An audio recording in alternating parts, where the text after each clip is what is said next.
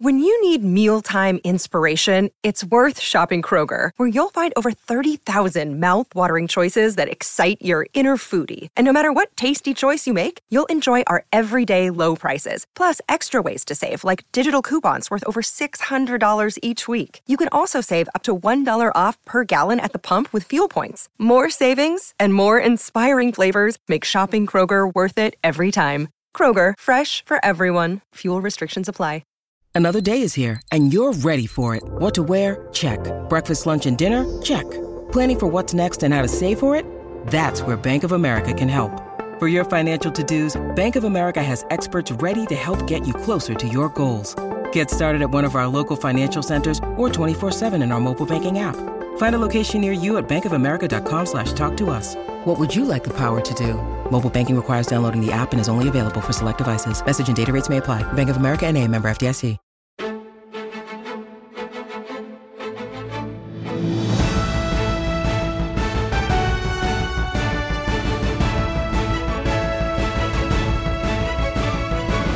Holy crap. What a week. Out of nowhere. Wow. Off the top rope. On Sunday during the Super Bowl, the Deadpool and Wolverine trailer released, to which I can now update, has become the most watched trailer in the first 24 hours of all time, surpassing Spider-Man Crazy. No Way Home. Absolutely insane. Did you see that list, by the way?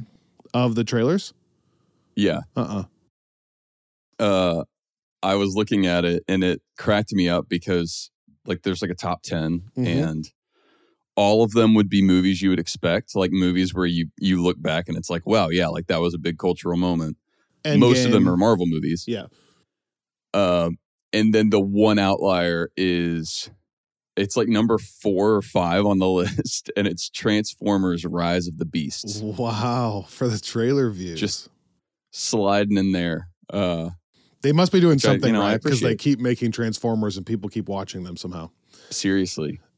But then I still want to see did you ever watch the Bumblebee movie? Nope. I feel like it kind of went under the radar. I never saw it, but I heard it was really good. It was like an early Haley Steinfeld appearance. I actually heard the new Transformers in general was pretty good. Like a fun, entertaining action movie.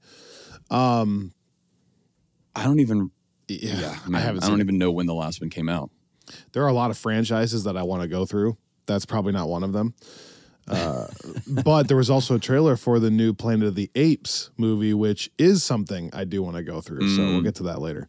Then on Tuesday, I think it was Valentine's Day of last week, Marvel releases a Fantastic Four official casting announcement for the first time ever. And in the most fun, clever way, as a Valentine's Day card with the cast on it, which we talked about on Friends from Work Plus, but Pedro Pascal, Vanessa Kirby as Sue Storm, Joseph Quinn, and then Eben Moss-Backrack as the Thing.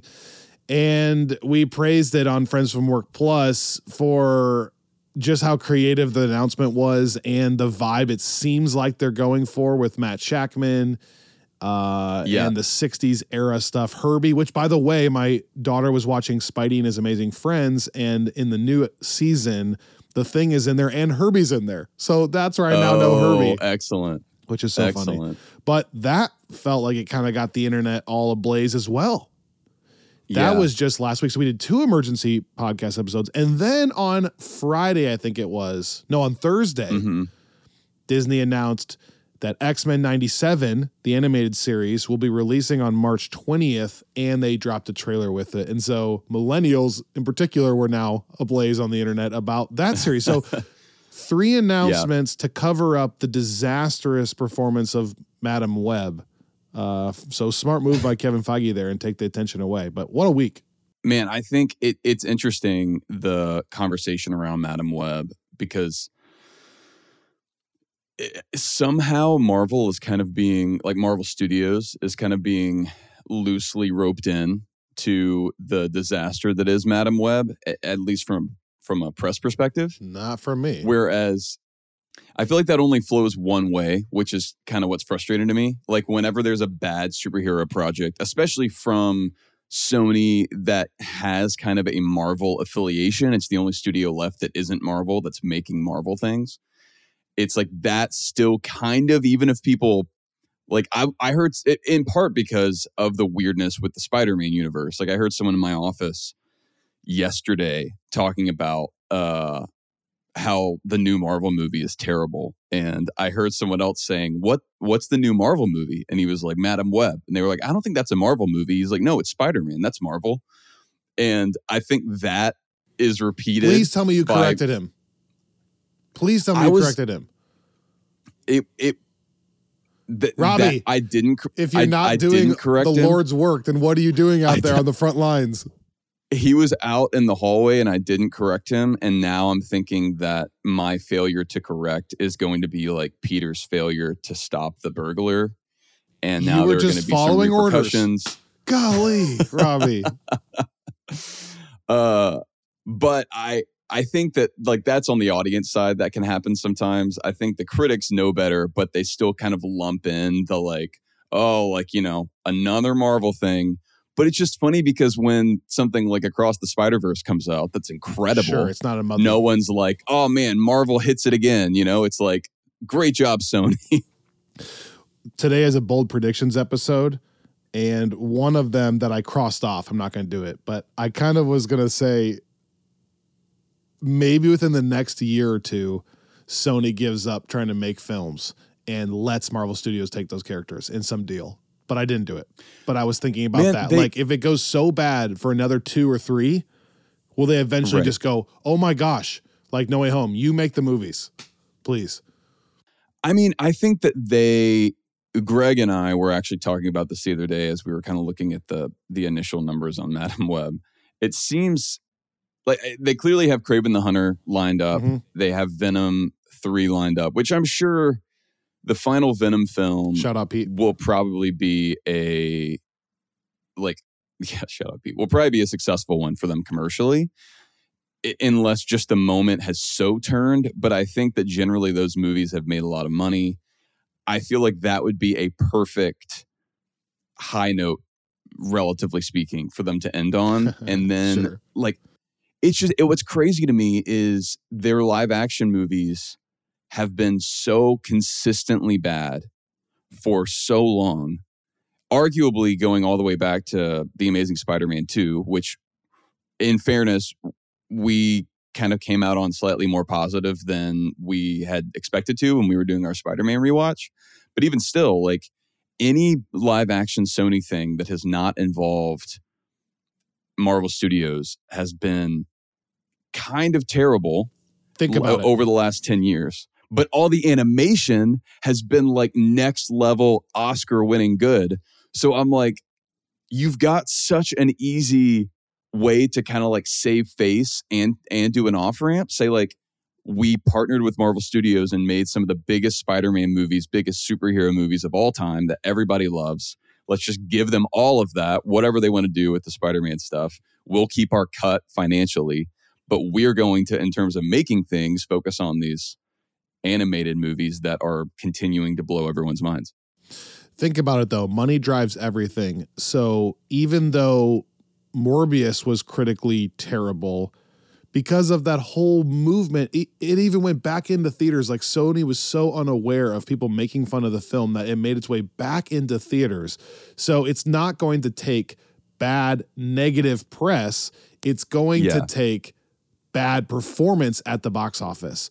So if Madam Web doesn't do well actually financially, then I think there's a shot that if Kraven doesn't and Venom 3 doesn't, that then they go, okay, it's not working financially. Because I think they don't want to give up all the rights because they want to make their own movies at whatever frequency they want, not tied to Marvel, because Marvel may slow it way down. That being said, can you think about, as a Marvel Studios fan, how fun it would be to have all those rights back, to have Marvel Studios tell a Venom story, to start bringing in the Spider-Man universe better, and find a way to loop into this multiversal era, into the Spider-Verse stuff with Miles Morales somehow. Oh, wow. I just think it'd be fun to pass the reins over there.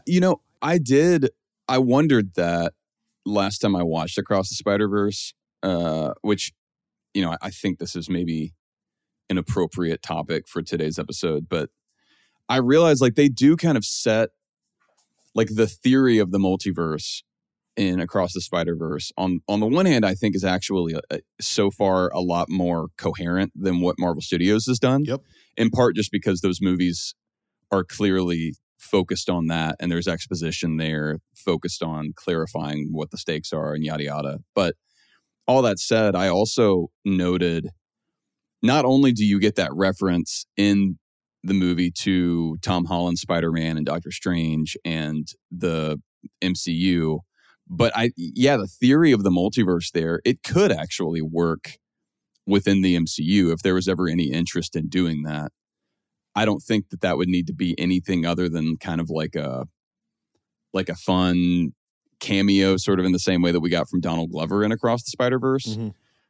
But I do like that even just in theory, those could, like all the universes we've seen in the Miles movies could exist like within the framework that's being introduced within the MCU. And so it's like, even if you do have like, even if the rights continue on the way that they are currently, there's still a way that they're all kind of now connected. I mean, No Way Home essentially did that anyway, but I just like that that's still on the table. So I agree with you that that's a fun possibility. I'm running out of words to describe just how special the last 10 minutes of Across the Spider-Verse are. Oh my gosh, from the time he realizes, spoilers here, that he's in the wrong universe and Gwen is kind of putting that together at the same time, and then the starting a band thing with that track. Oh my gosh, dude. That track, the last like 2 minutes of that movie are as rewatchable to me. Like I listen to just that music all the time. That track in particular. Unbelievable movie.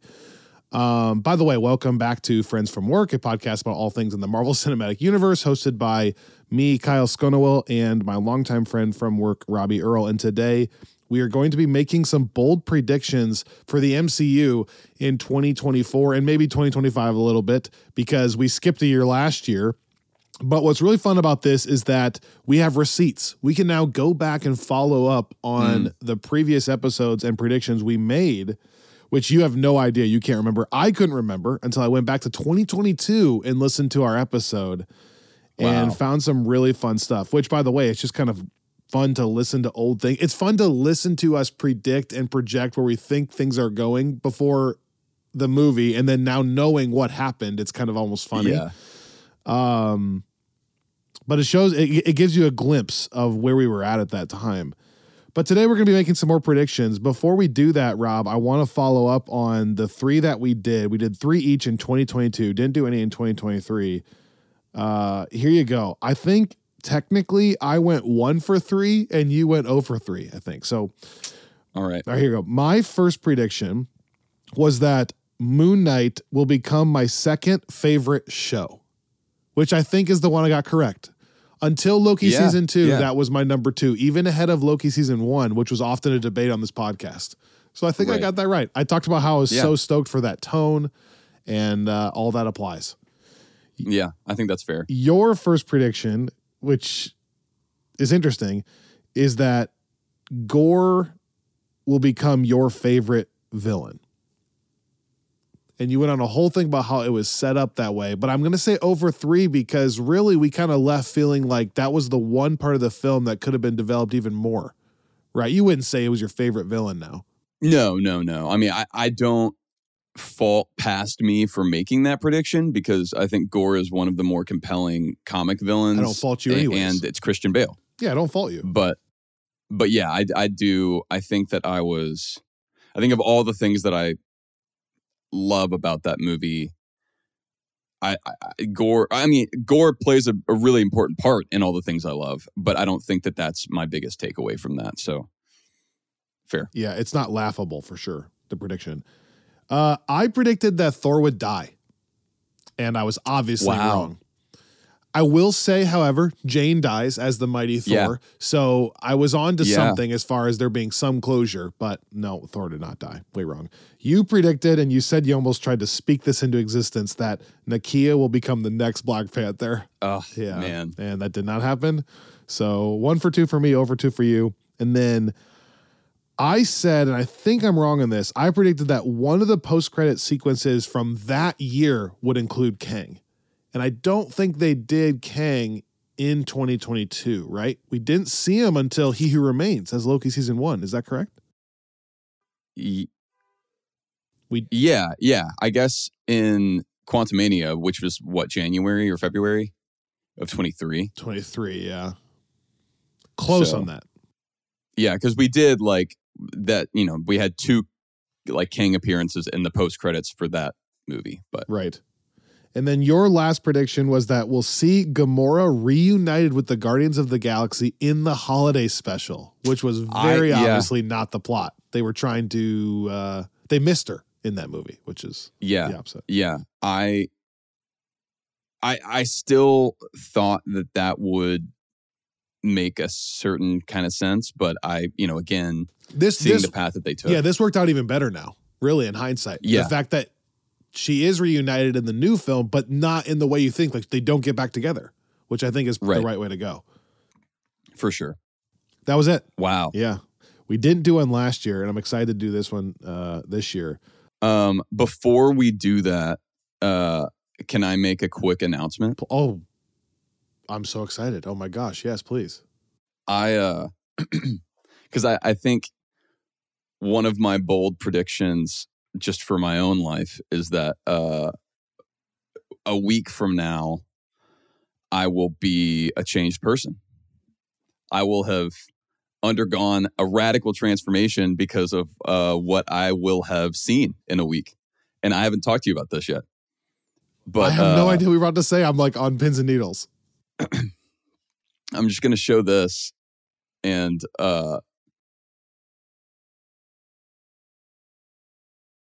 John Williams and Yo-Yo Ma, are you going to a concert?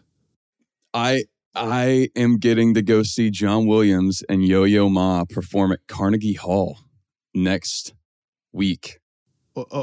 And why are you going to be in New York for this concert? Exclusively for this concert. You're just flying to New York to do that? I've been trying to see Williams conduct because I know that he's not going to do it that many times. He's like always on the edge of retiring. And these, like, it wound up right after Christmas that we were able to get in, and I got this. I for the longest time I didn't know if it was legitimate or not, because normally this stuff is so hard to get into for any price that's not like terrifying to behold. Sure. And then I got this in the mail, this invitation, and if you see, it is from George Lucas and Steven Spielberg because they are co-chairing this gala at Carnegie Hall honoring the career of John Williams. And because John Williams has composed concertos for Yo-Yo Ma is also going to be there performing. I think he's certainly performing some of Williams' compositions. I don't know what he's performing beyond that. But they have provided a set list ahead of time, and I'm just so excited. There's like a lot of Raiders. There's Princess Leia's theme. You are so some funny. Last Crusade, some E.T. That's incredible. I'm very excited about it. I didn't want to say anything on the podcast until I felt like it was actually going to happen. But now That's incredible. We got flights, we got everything. So cue the celebration music, really. I know. Or it's like whatever the opposite of. We need to play the music that plays at the end of the first Star Wars when they're like getting their medals. That's so fun, dude. Anyway, sorry, that's so unrelated, but we like took our podcast break, and then that's insane, man. Everything's been crazy, and I had to, I can't top that, okay, obviously, but can I tell you that I performed at Carnegie Hall one time? Did you know that? I did not know that. I've never been. My high school band won a like high school band competition throughout like the country to go perform at Carnegie Hall. So I played 3 songs at Carnegie Hall in high school band on trumpet. Holy cow. Isn't that funny? So I got How do you get there? How do I actually get there? How do you get to Carnegie Hall? You mean physically? I don't know. I was in high school. Practice. I just followed wherever my teachers told me to go. That's really cool. Yeah. I mean, that kind of tops it. I'm not going to be on stage. No. That's amazing, dude. And think about if we also got to go see the Journey through the MCU playlist live in LA this year. You'd be eating good. We actually reached out to Disney. They said, well, we don't really run that part of it, but she did say in the email that she's going to see if there's any contact. So maybe we can get a friends from work gathering at that event. Who knows? But that's amazing, dude. I don't think we've gotten to talk about that yet either. But yeah, at the Hollywood Bowl. There is going to be it's like a performance, like each night going through selections of the entire Infinity Saga, right? Mm-hmm. Did I read that correctly? Something like that. Yep. In August. So I think for people that listen to this podcast that are in the LA area, especially, that is something that you should look into. We're looking into it, and we're not in the LA area. Okay, last thing I swear, and then we're going to get into our bold predictions. We're recording this on a Friday. The review embargo for Dune Part 2 just dropped this morning, I think, or last night. If you're listening to this episode on Monday, I am seeing Dune Part 2 tomorrow, Tuesday night. You are seeing it, I think, before it comes out for sure in the next week or so. I think it's the following Monday. Anytime that a movie, I think this trend's becoming true. Like Madam Web had few screeners. We didn't get a chance to go see it. And the review embargo wasn't till the morning of the release. What that is proving to be true, though, is that means they're not very confident. Every time that has happened, that has been the case, where it's like they don't want the plot leaked, but really it's not going to perform well, or they're nervous it's not good, and they don't want the movie crushed for weeks before it comes out. And so they just put out the morning of, hope people miss it, and then still go see the film. Then the opposite is true. Dune Part 2 doesn't release in theaters until March 1. Well, the review embargo, I think the actual social media embargo was like February 14 or 15, which is a good 2.5 weeks early. Wow. And the review embargo is February 21. So you can fully review the movie for 10 days before the actual release, which usually signifies they're pretty proud of it. Well, the first reviews, Robbie, are like spectacular. Somebody said it's Two Towers. I was reading that last night. Two Towers-esque. Yeah. I saw Two Towers. I saw Empire. I saw a lot of people just saying that it's this movie in conjunction with the first comprise one of the best sci-fi epics of all time ever.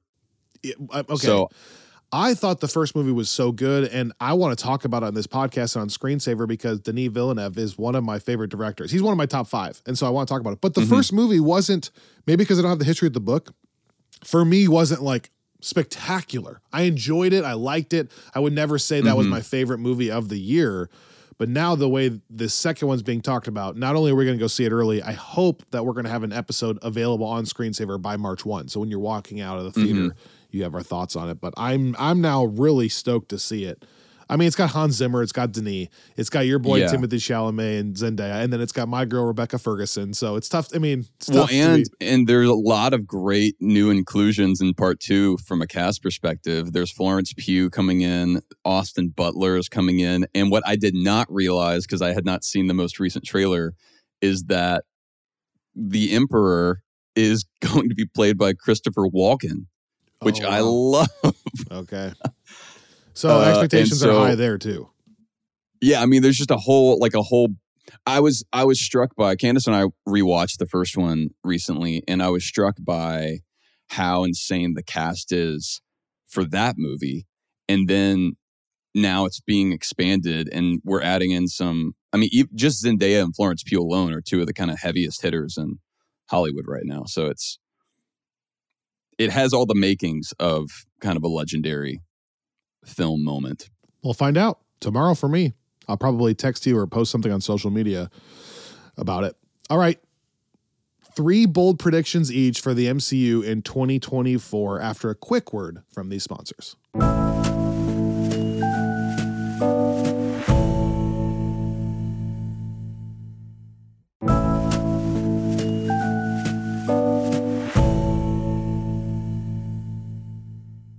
Because this is kind of relating to the conversation we were just having about box office performance and reviews and whatnot, I think that my first bold prediction is that Deadpool 3 will break the record for highest earning R-rated film.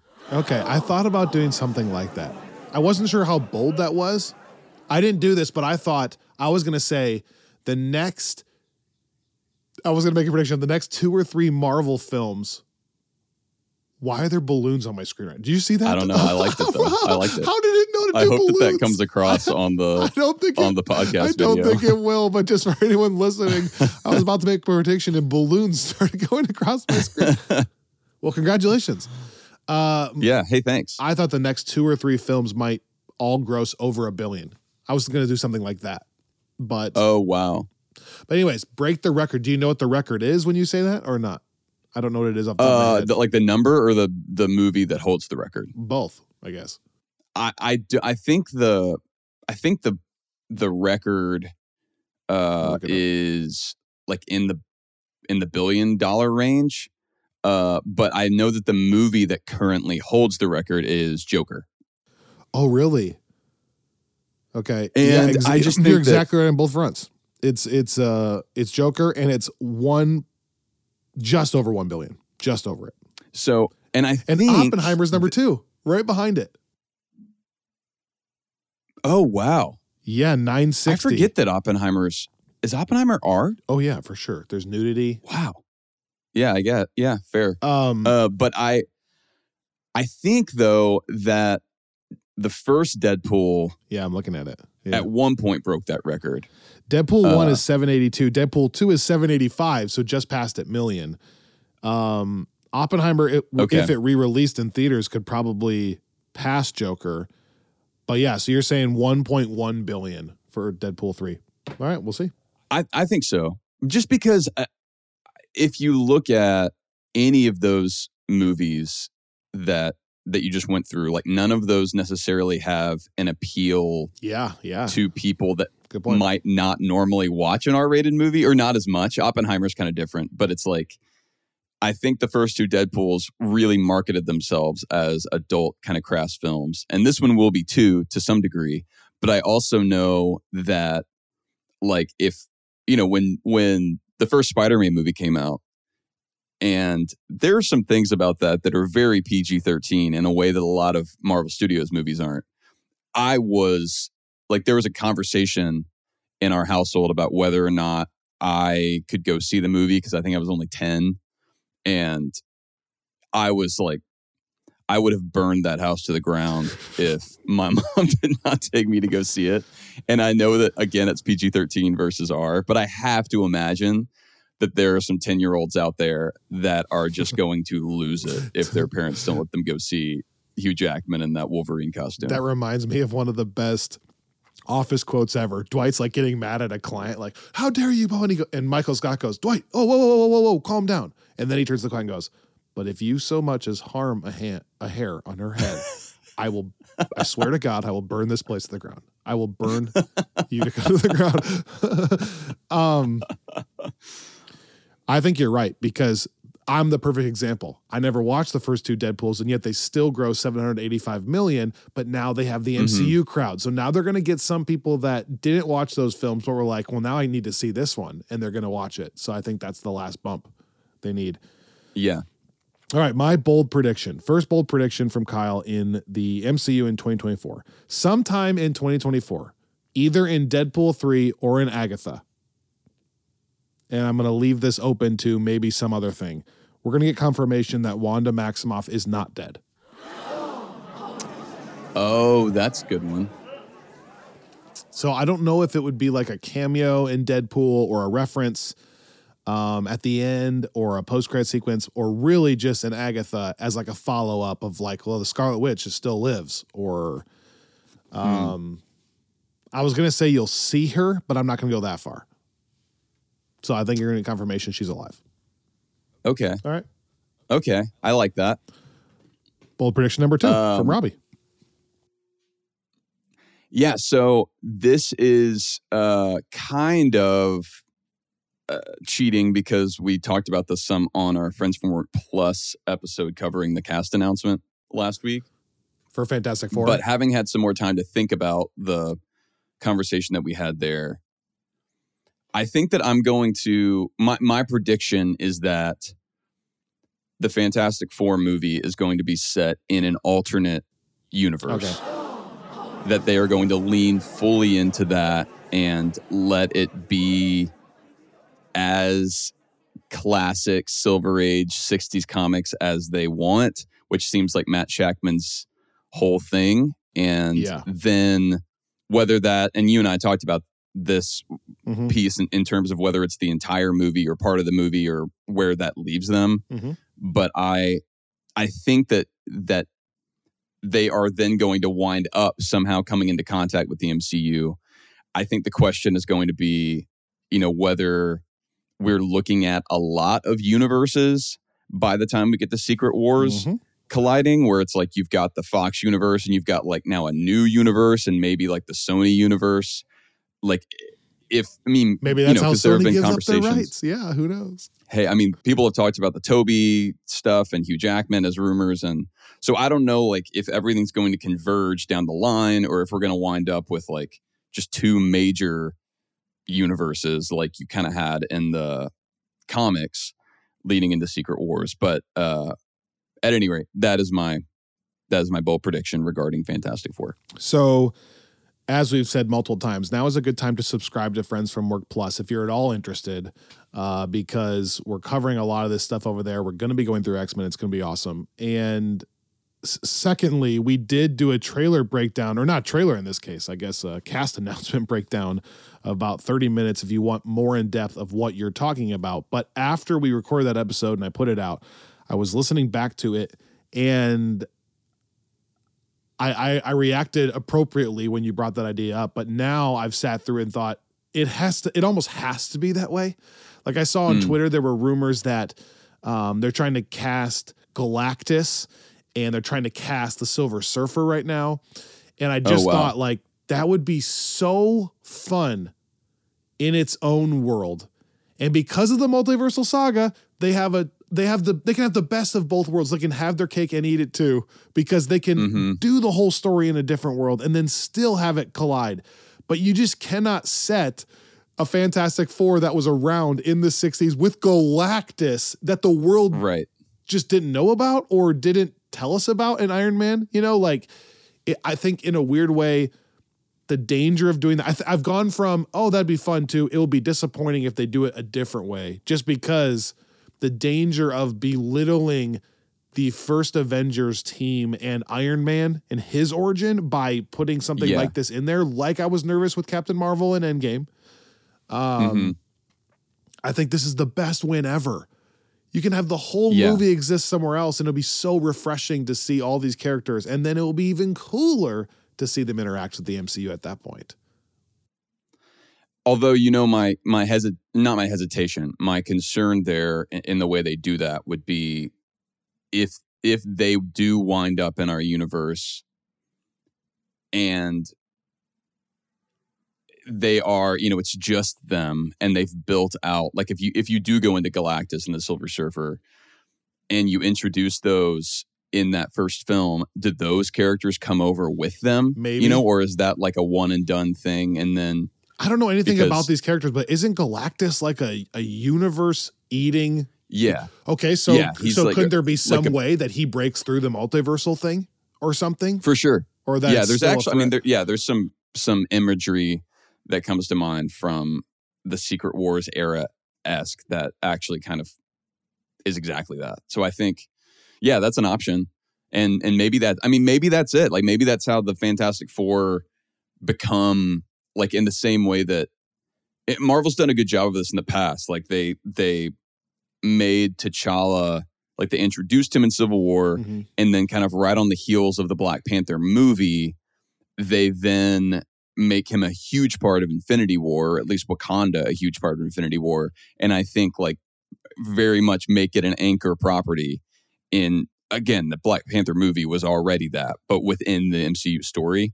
And I feel like that could be a way for them to do that here. Like maybe it's not just that they happen to wind up here. Maybe it's like they're involved in the larger crisis. Well, and the villain side of this entire thing is fascinating. Not only with the Kang drama, Jonathan Majors drama off camera, but correct me if I'm wrong, isn't kind of the whole point of Secret Wars is that it's not really driven necessarily by one villain, right? It's driven by these universes having to decide what they want to do with this conflict.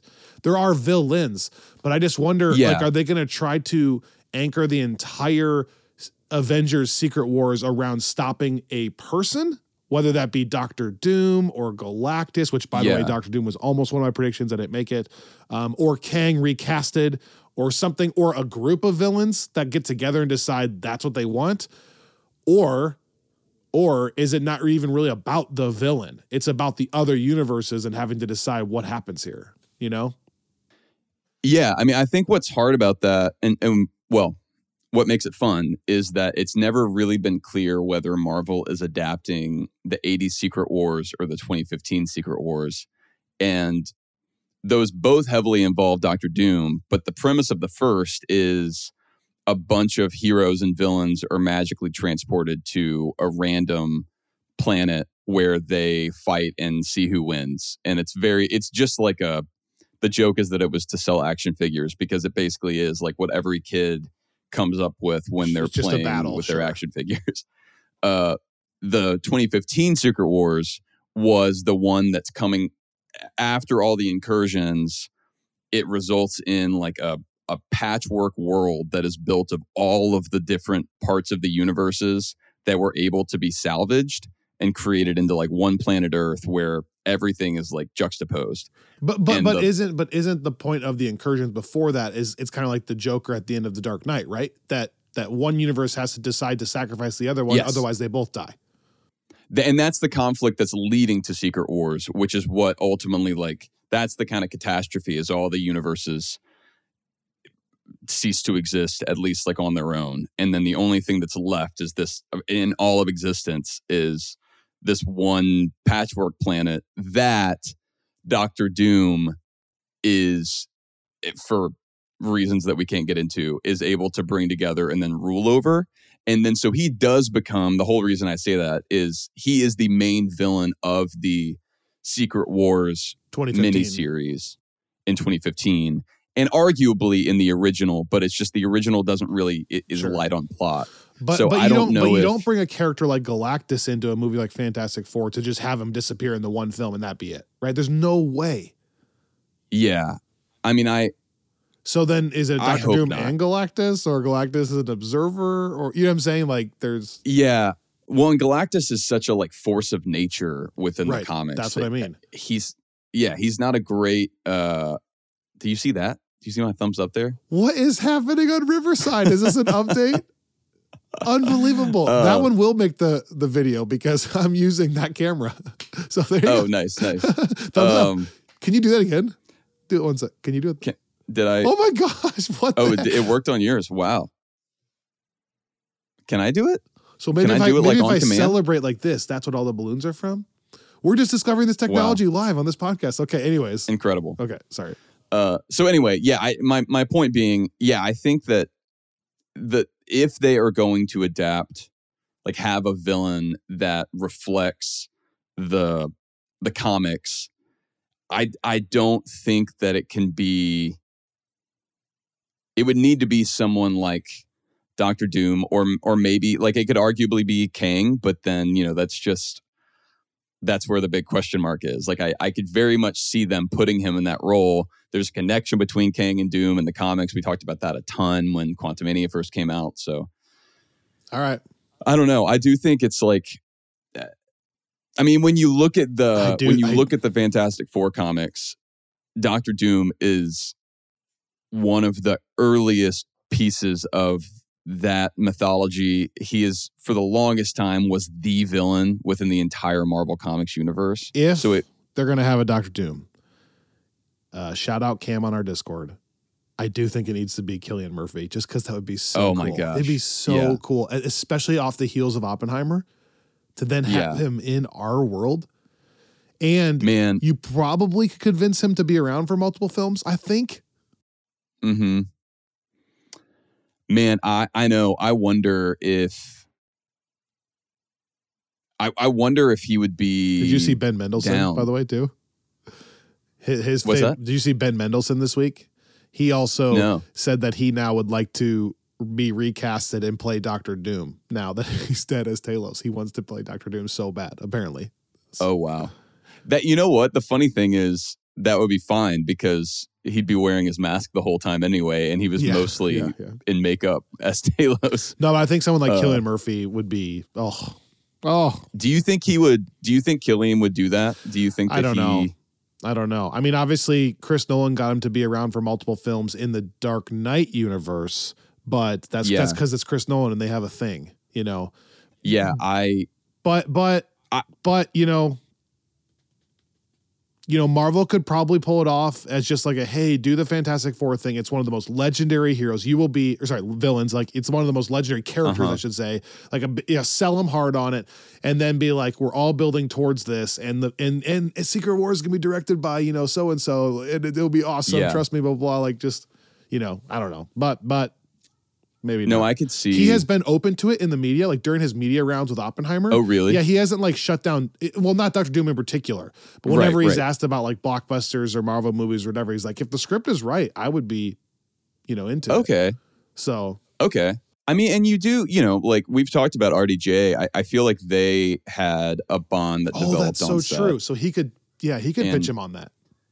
And yeah, because I think like, man, I've been so interested in reading all these interviews, and I know you've listened to some from Robert Downey Jr., but I think it seems to me that he, really values his time at Marvel. Yes. I think he also it sounds like just Oppenheimer was the perfect project for him coming back, in terms of him kind of casting his own like role within Hollywood. And like I think that I've seen him and Cillian both talk about like what a special process that was, like making that film, how like Chris is such a unique director to work with and how like grounded everything is on cast. Like I think he's a very demanding director. Mm-hmm. And so it's like I wonder sometimes whether like if RDJ and Cillian Murphy are talking is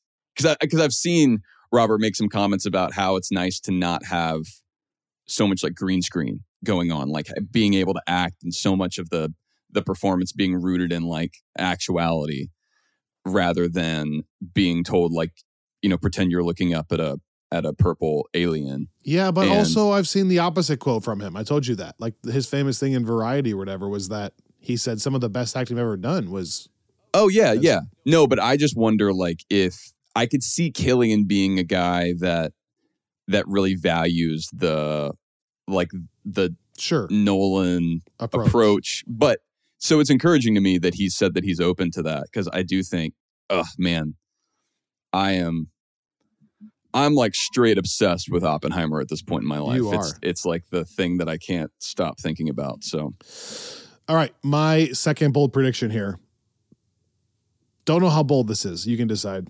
I think before the end of the year, before Christmas in 2024, Spider-Man 4 will be announced. And I think it will be announced even sooner. Like the release date won't be that far off. Like I think there's a chance it comes out next Christmas, 2025. I think that there is stuff brewing already. And they're keeping it under wraps. Interesting. And I think if that were the case, I'll follow up. 2025 might be one of my favorite comic book film years, if that happens, ever. With 2014 obviously being another contender, and probably 2017 being another. I think if they nailed Fantastic Four with Matt Jackman being the director, Daredevil Born Again with the history I now have with that Netflix series. And then if Spider-Man 4 came out as well, there's more. Moorhead and Benson. Yeah. There would be potential there. And that's not even to say if like maybe Thunderbolts is awesome. Maybe Captain America Brave New World is awesome. I don't know that. But just those three alone would probably do it for me. So anyways, by the end of the year, Spider-Man 4 will be announced with Tom Holland. Man, you know, what's fun about that too is I think that with the shuffle now, if I'm getting this right, it's in some order, right? It's Captain America, Thunderbolts, and Born Again, like all in one block now. It's always changing. I'm nervous that Thunderbolts is going to get behind Fantastic Four potentially. Okay, I thought, that makes sense. I think I saw that maybe Thunderbolts and Captain America were swapped. But I guess my point in all that is that can make for a nice little mini grounded MCU arc, you know, for like, which I think after Deadpool and Agatha might be nice. Like, you know, I think so. I'm curious to see. Also, the Born Again comic famously features Captain America, and I do wonder if there's synergy. I wonder there? what kind of cameos we might get now that, you know, like in a Daredevil series where he is actually in the MCU. I won't. Well, you're stealing my thunder for the third one. Your third bold prediction. Okay.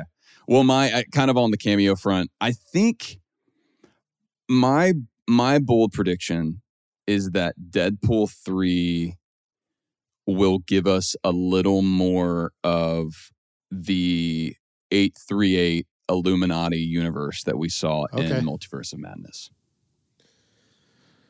So he spends significant time in that one in particular.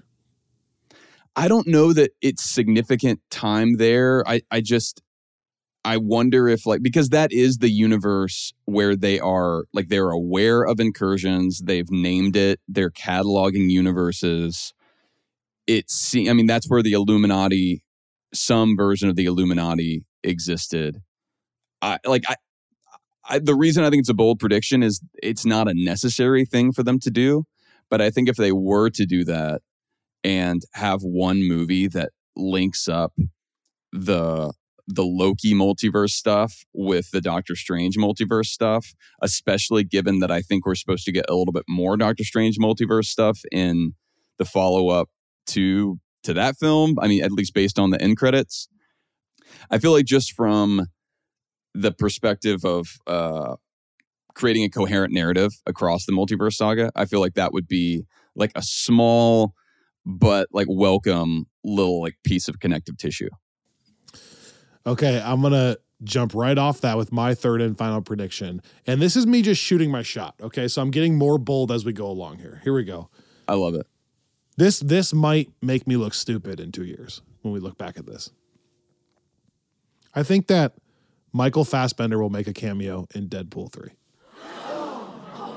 Ooh. Is that hot or not?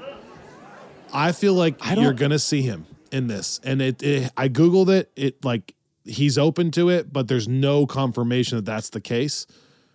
But I could just see a world where this totally makes sense. Man, I mean, that's a great one. And that's a great one to end on because we did have the X-Men 97 trailer. Obviously, we had the Deadpool trailer less than a week before that. And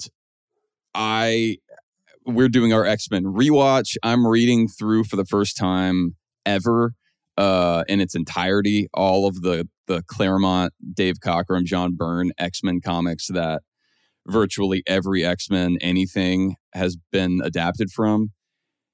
And so I'm so curious what the next few years looks like on the X-Men side whenever it comes to like who does show up and who shows up as like a fun wink and who shows up in a significant way. Yeah, and maybe will stick around. Like like for instance, I don't think that I don't think that Hugh Jackman's Wolverine is going to be someone that survives the multiverse saga. Like I think that from what they've that's a from what fourth they've bold said, prediction. So like he's Yeah, around I- in Deadpool, he's around for Secret Wars, but then he's the casualty just for like by his age and his contract and all that. Yeah, I think like because my understanding is they want to leave Logan intact as that character's ending to some degree. So I think that if they were to actually like have him move into the MCU in a long-term capacity, I feel like that would undermine that, which is fine and could happen, but that just seems to kind of contradict what they're saying. And also Okay. like Hugh Jackman it's not a character like Iron Man where he can continue to play him and not have to have the superhero body. Yeah, good point. He has to keep getting ripped. But I think that like that's one example, but I have no idea. Like obviously I don't think Patrick Stewart and Ian McKellen are going to be around for the long haul because for the same reasons. But Fassbender and McAvoy, like I don't know. Like I don't know if they will like. I guess we're going all the way back to like what we first talked about with WandaVision, where I just don't know. Are there any outside of Deadpool? Are there any other X-Men characters, like as portrayed by certain actors, that you think are going to wind up coming in legitimately, like coming into the MCU? Well, just Or do you to be think fair, that- by the way, my prediction was just even a cameo. Like I was doing the wink option. No. I know. Yeah, But I'm. just by preference, if we had to just choose that for what we wanted, we would both choose Fassbender as the one to do that. Yeah, But I don't know. Like I don't see Beast being, like the new. Yeah, it's not going to be like, I don't think it'll be Mystique, right? Like that won't stick around. I don't Right. think. I'm guessing. Yeah. I mean, that's the. They would need a new That's the, Professor X, right? For sure. Yeah. You can't really have the X-Men without Professor X. Oh no, for sure, and they'll need a new Magneto. It's just whether or not that's like. I mean, I guess it would make sense probably from the start from scratch because they've really delved into the backgrounds of those characters from First Class, but also Days of Future Past and also Apocalypse. Like there's a lot of backstory that they're fleshing out before you even get to the Patrick Stewart, Ian McKellen era in terms of timeline. So I feel like if the MCU were to just bring them in, it would be like they would either have to redo a lot of things. And I guess it's some of the same Daredevil conversations. But the reason I ask all that is because, yeah, that would make me so excited. I would love it if we got Fassbender in Deadpool 3. I would love it if we got Fassbender, period, in the MCU. They can recast him as something else entirely. He could actually make for a great Doctor Doom, I think. That's a good point too. But so yeah, that would be fun. I would even be okay with a world where he is Magneto, but it's not the same one. Like I'm okay with just being like in this universe, it's the same actor, but it's not the same history. So you're starting over, but Fassbender stays the role. But that might get a little confusing. Like Maria Rambeau in Multiverse of Madness versus Captain Marvel versus the Marvels. Sure. Well, that was fun. This is a good time to be jumping on the Friends from Work bandwagon, as I said last week. Nothing is set in stone, but Robbie and I are finishing a quick detour through award season. We want to take a quick sidestep to look at Martin Scorsese for a second. So I think I can say that this Thursday for Friends from Work Plus listeners will be a Shutter Island episode. So if you want to watch that movie and hear us talk about it. And then next week, again, nothing set in stone. We're hoping to cover Killers of the Flower Moon as we take this detour through the award season. And then we are jumping into X-Men in all the ways, the ways we've talked about. So after that, get ready for the X-Men stuff. It's coming within the next couple weeks. I'm just glad that we get to watch some actual movies and not just roller coasters for a change. Watch some Martin Scorsese, see what real film is like. leave these theme park attractions. I love Shutter Island, so don't make me dislike him. Don't. You're No, I love Martin Scorsese. He's one of my favorite directors. I just had to. This is our first time ever covering one of his movies. Yeah. But yeah, I mean that's the funny thing is he has made war with the thing that we have chosen to cover for 5 years on this podcast. Yeah. But I love his movies. Well, so and I haven't seen to Killers of the talk to him. Flower Moon, so I'm going in with an open mind. I'm going to give him a shot and see if it is higher cinema. We'll find out. Have you seen what other movies of his have you? We'll talk about this in the Screensaver episode, but I'm curious. Have you seen The Departed? Nope. Oh, you would love The Departed. You would love that movie. I unfortunately know the famous ending, which is such a bummer to me. I wish I didn't know it. Oh, yeah. That is a bummer. I'd have to think. I'd have to look it up, too. Wolf of Wall Street. Anyways, we'll get into all this in this week. Yeah. And I'm seeing Dune Part 2. So, holy cow. Here we go. Oh, man, I know. There's a chance I get to see it early this week. Oh, please. But if not, but I'm glad that to your point earlier about the confidence, they are doing 2 rounds of screeners, which I appreciate. So it's just been a really fun week over here at Friends from Work with all of those announcements, with the movies you and I are talking about getting to see. You at the John Williams concert. Like it just feels like kind of like the new year's picking up, and now we're back into film world a little bit. So I'm excited about it. Thank you so much for listening, supporting. Please rate, review, and subscribe to this podcast wherever you get your podcasts. You can watch this podcast on YouTube and on Spotify. And we'll see you next time right back here on Friends from Work.